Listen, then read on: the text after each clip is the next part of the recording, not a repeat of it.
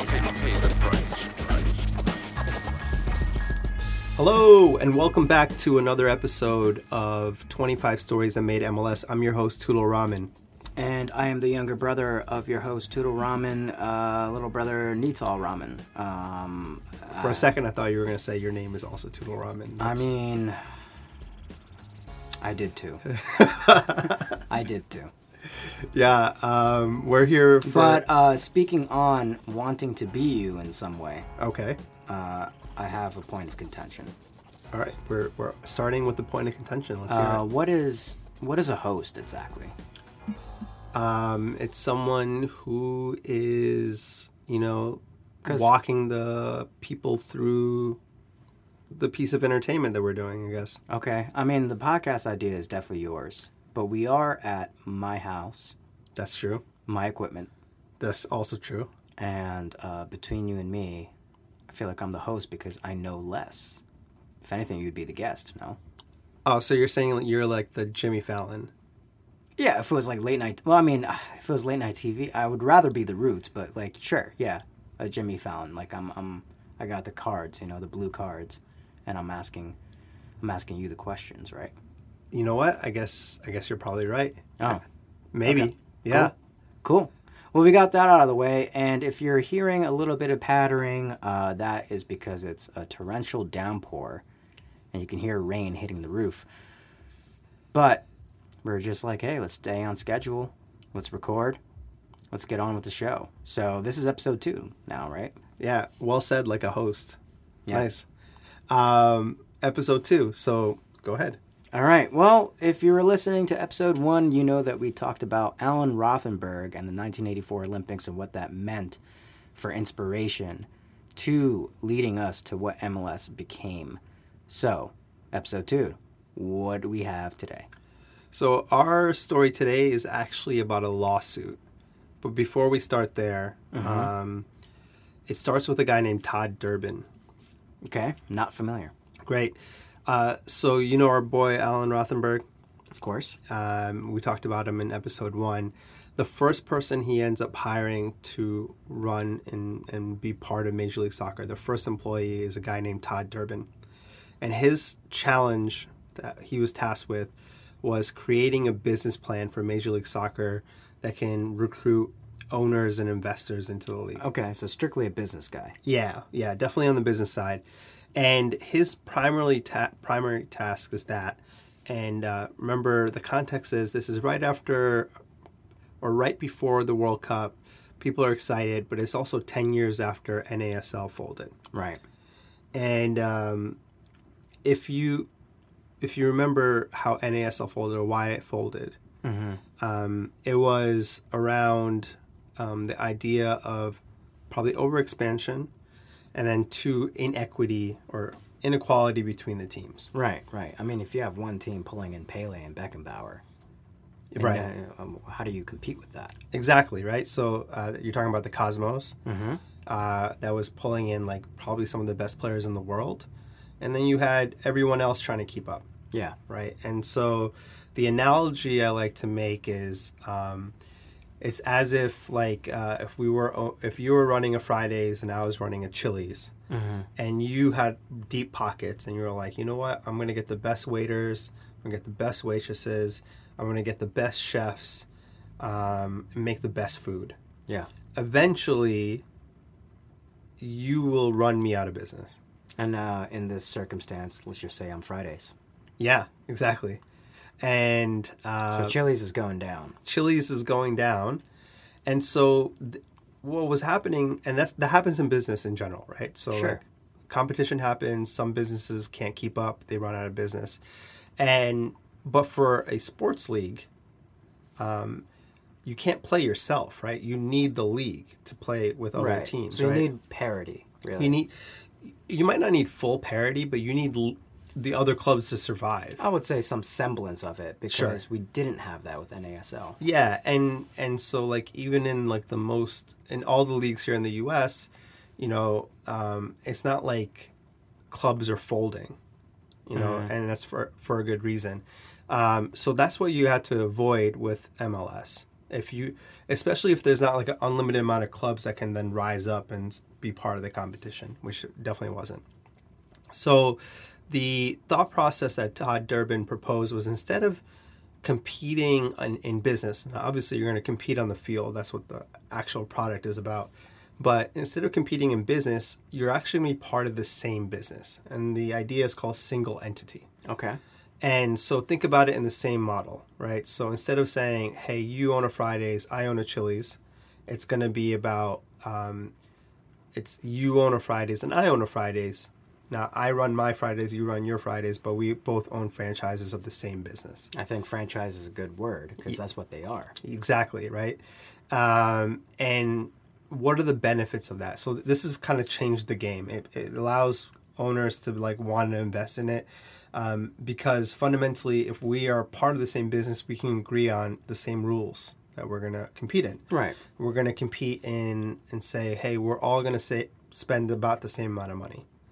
Right? Sure. And that's a salary. Similar menu, different store, like a different store. Exactly. You know what? I'm gonna call an audible here. Yeah. Let's use the example of Applebee's. Oh, I like that. And I want to use that example because Applebee's is really, really into taking the local towns' photos, right, of their like sports teams with their high school. So like we're all in Applebee's and you have all these different locations. You get a store, I get a store, but we're in different towns, meaning we have different photos of different high school teams up there and different memorabilia on the walls. I'm wildly impressed right now. I don't know. I just think Applebee's, it's just where I hung out, man, when I was younger. Yeah, half-off appetizers. Yeah.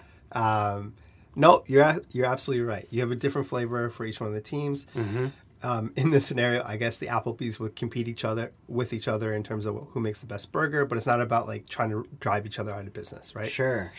And so use that same thing, but in soccer. So we all agree that we are spending about the same amount of money on players, and that's a salary cap, right? So one team can't go buy Pele and Beckenbauer, and another team is like buying scrubs, right?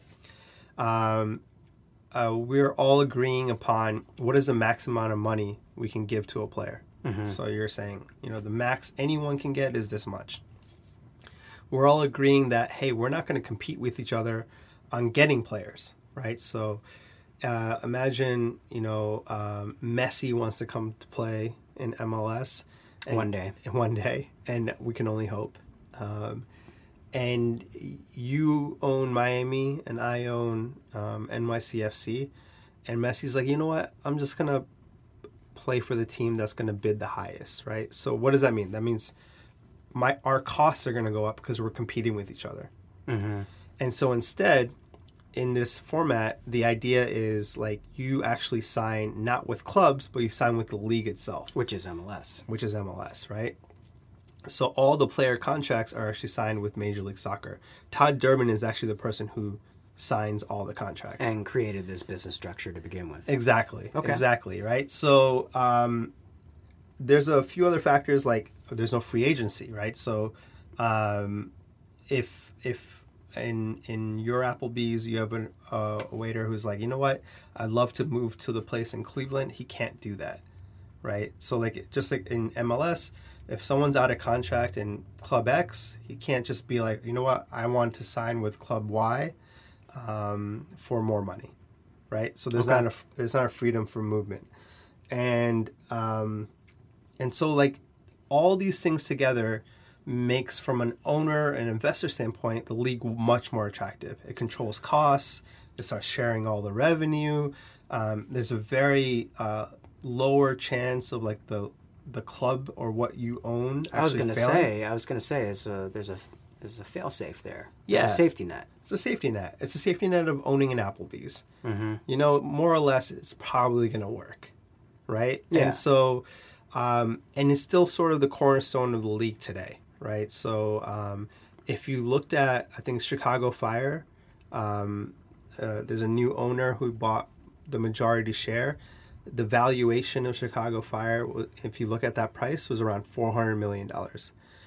Newcastle United, which is in the Premier League, one of the biggest clubs in the Premier League, that club is worth $380 million. You're telling me the Chicago Fire today is worth more than Newcastle? Yeah, because the Chicago Fire knows that it doesn't need to spend too much money in order to exist and compete, and that it will share the revenues with all the other team. Newcastle, they have to constantly spend money just to survive in the Premier League. I never would have thought that. Yeah, right? It's kind of crazy. And it's still sort of the foundation of attracting investors in the league. So that all makes sense, right? So Durban actually, recruited some of the wealthiest people we're going to end up talking about in later episodes, like Lamar Hunt, Phil Anschutz, Robert Kraft. These are pretty wealthy people that signed up to be part of Major League Soccer. Partly, and a huge part of it is because the business model has single entity. Okay, well, I have a thing. Yeah, let's hear it. In my real life, maybe not, or let's just say I was. You gave the example of a waiter. Yeah. Right? The waiter's not particularly happy with where they are. Yeah. Maybe they don't want to leave the franchise. They just want to be in a different location, and they don't have that freedom right now. So I'm just imagining, like, somebody's got to be upset about this. And we already started the episode saying that there's a lawsuit. There's a lawsuit. So what happens next? Yeah, I'm glad you brought that up, because if you think about it, I just brought the perspective from an ownership standpoint. Right. What about the players? The player standpoint is completely different, and I think you nailed it with this idea of like, hey, this feels like something I should be able to do, but you're telling me I can't do it. So so he sets up this business plan.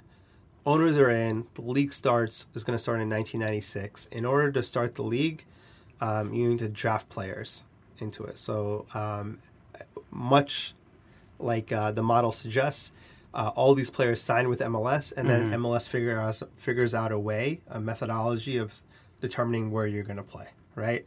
And so the draft has some players that I think you would know, right? So the first pick was Brian McBride. Of course. Second pick, you might not know. I don't know. Gene Harbor. No. Ted Eck, number 3 at Dallas. Nope. Robin Fraser, number 4 at LA. Sounds familiar. Yeah, the head coach now of Colorado Rapids. Yeah. Okay. And number 5 was this guy named Ian Fraser. He went to New England. And I'm gonna pause on Fraser because, like, Fraser in this Which one? Ian Fraser. Ian. Okay. Thank you. Ian Fraser in this analogy is going to be that worker that you're talking about. That's like, hey, wait a minute, what's going on here?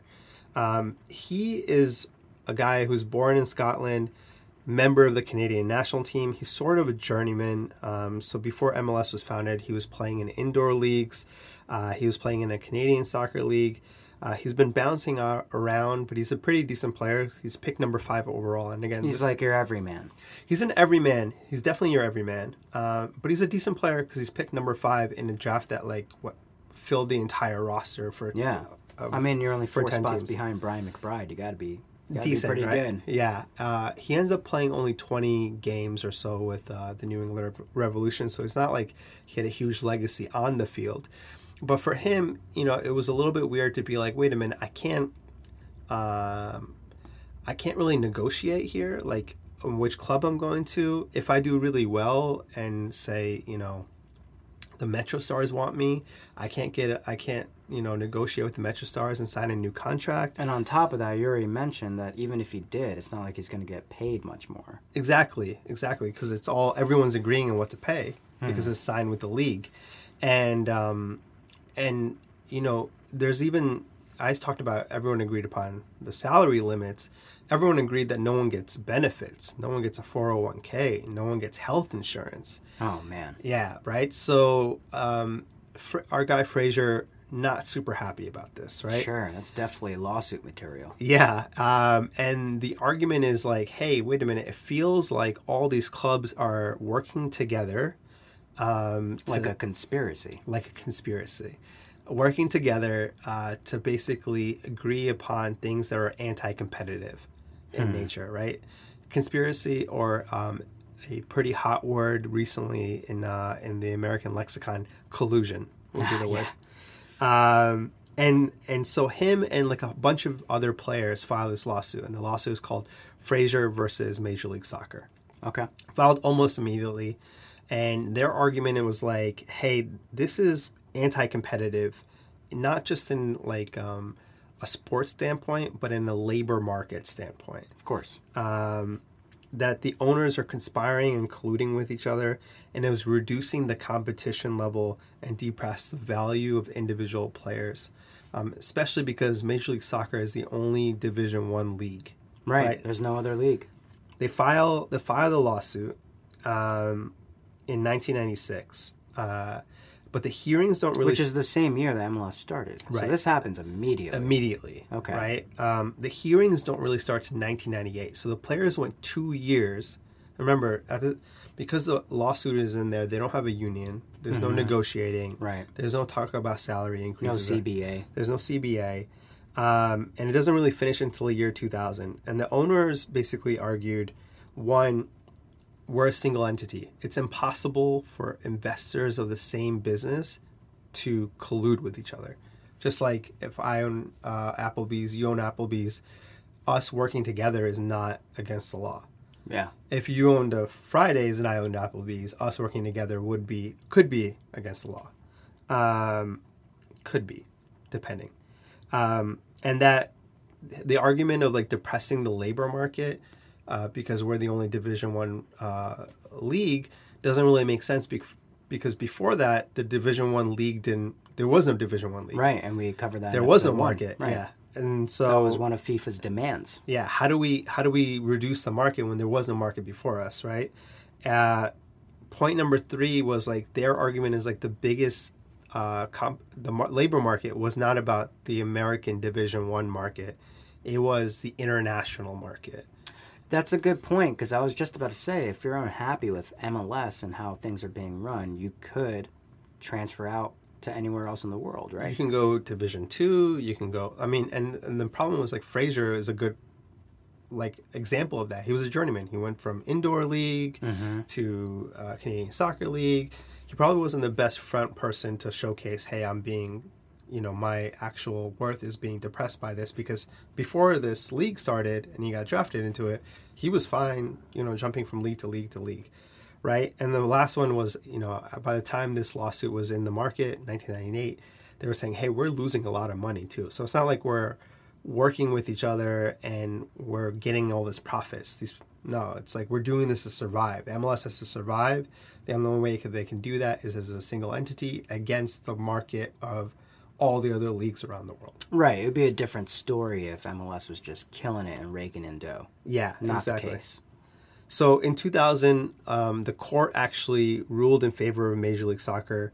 They cited kind of the league structure that was set up. So if it truly was individual clubs competing with each other, then you wouldn't have one person owning more than one club.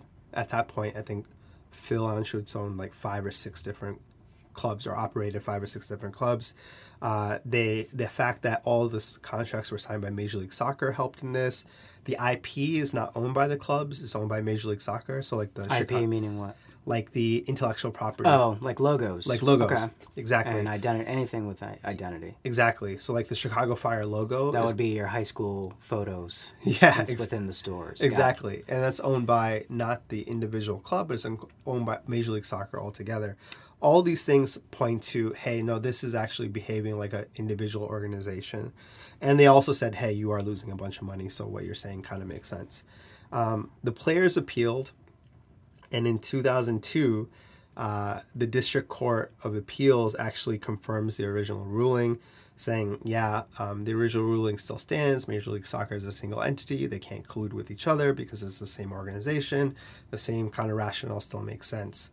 So think about that. From 1996 to 2002, the players couldn't negotiate anything because they were waiting for this lawsuit to happen.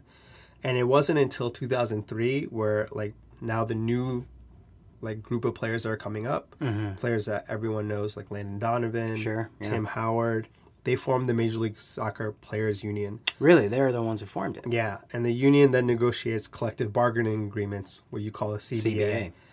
To start getting player rights. So like in 2004, the first CBA, so like the union and the league kind of negotiate with each other, and they the players raise the minimum salaries. They got 401k plans and health insurance, right? So 2004, from 1996 to 2004, it was the first time they actually got a chance to negotiate anything. But I think we have to keep in mind, it's not like from what I'm hearing, it doesn't sound like MLS didn't want players to have a 401k and any kind of benefits. They just had to do what they had to do to get by and start the league. And yeah, I think it. I mean, if because what's interesting to me is like there's valid points on both sides. there's valid points on both sides, especially in the beginning, Yeah. right? And then where the chance of the league folding, especially in the first 4 or 5 years, is pretty high. Yeah. So valid points then. I personally am always going to side with players. Sure. Right? It's kind of crazy they didn't have health insurance. That is, absurd. It's kind of absurd. And so I'm not going to go out of my way and say the league wanted them to have health insurance. They were just waiting for them to negotiate.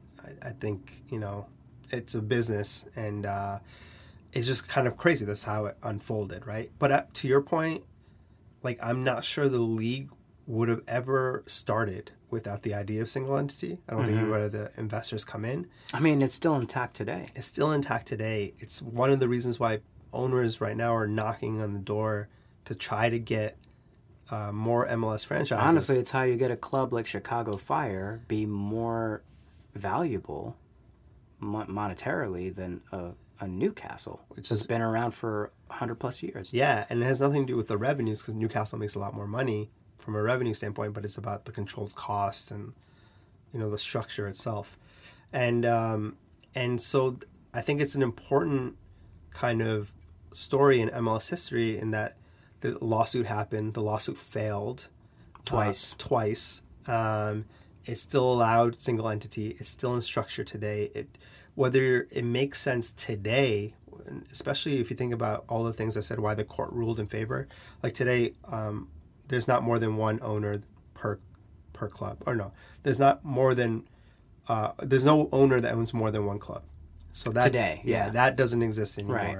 There are contracts that are signed by the club and not the league, like designated player contracts. Mm-hmm. So some of these things that drove the original ruling is starting to go away. So if it was challenged again, I'm not sure if that same ruling would stand. It's definitely not fully single entity. It's some sort of hybrid model right now. But we're here to tell stories about things that made MLS the way it is, and this is a key story. Definitely. Right? Definitely. And who knows if Landon Donovan and Tim Howard would ever come together with the idea of unionizing if things weren't a little unfair to begin with. Exactly. And not to say if it was good or bad, right? Right. It's just like it happened, and it was important, and it definitely shaped the way things are happening now. And that's the story. That's the story of how Frazier went down, and it really kind of shaped the business model of Major League Soccer even today as we speak. Cool. Well, that's episode 2, everybody. And as always, we're about to list off some sources. Yeah.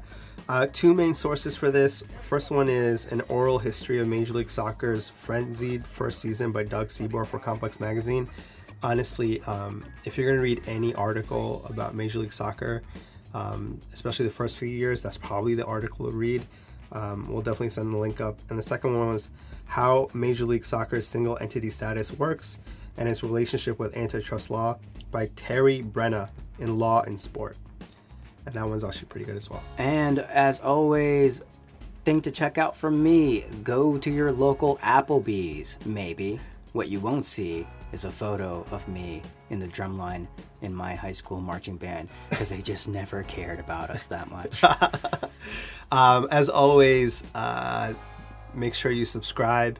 Yep. Wherever you listen to podcasts, we're on Spotify, we're on Apple, we're on Stitcher, and then rate and review us. And what's our Twitter handle? It's @25_stories. Exactly. Follow us on Twitter. All right, everybody. That's episode 2. We'll catch you later.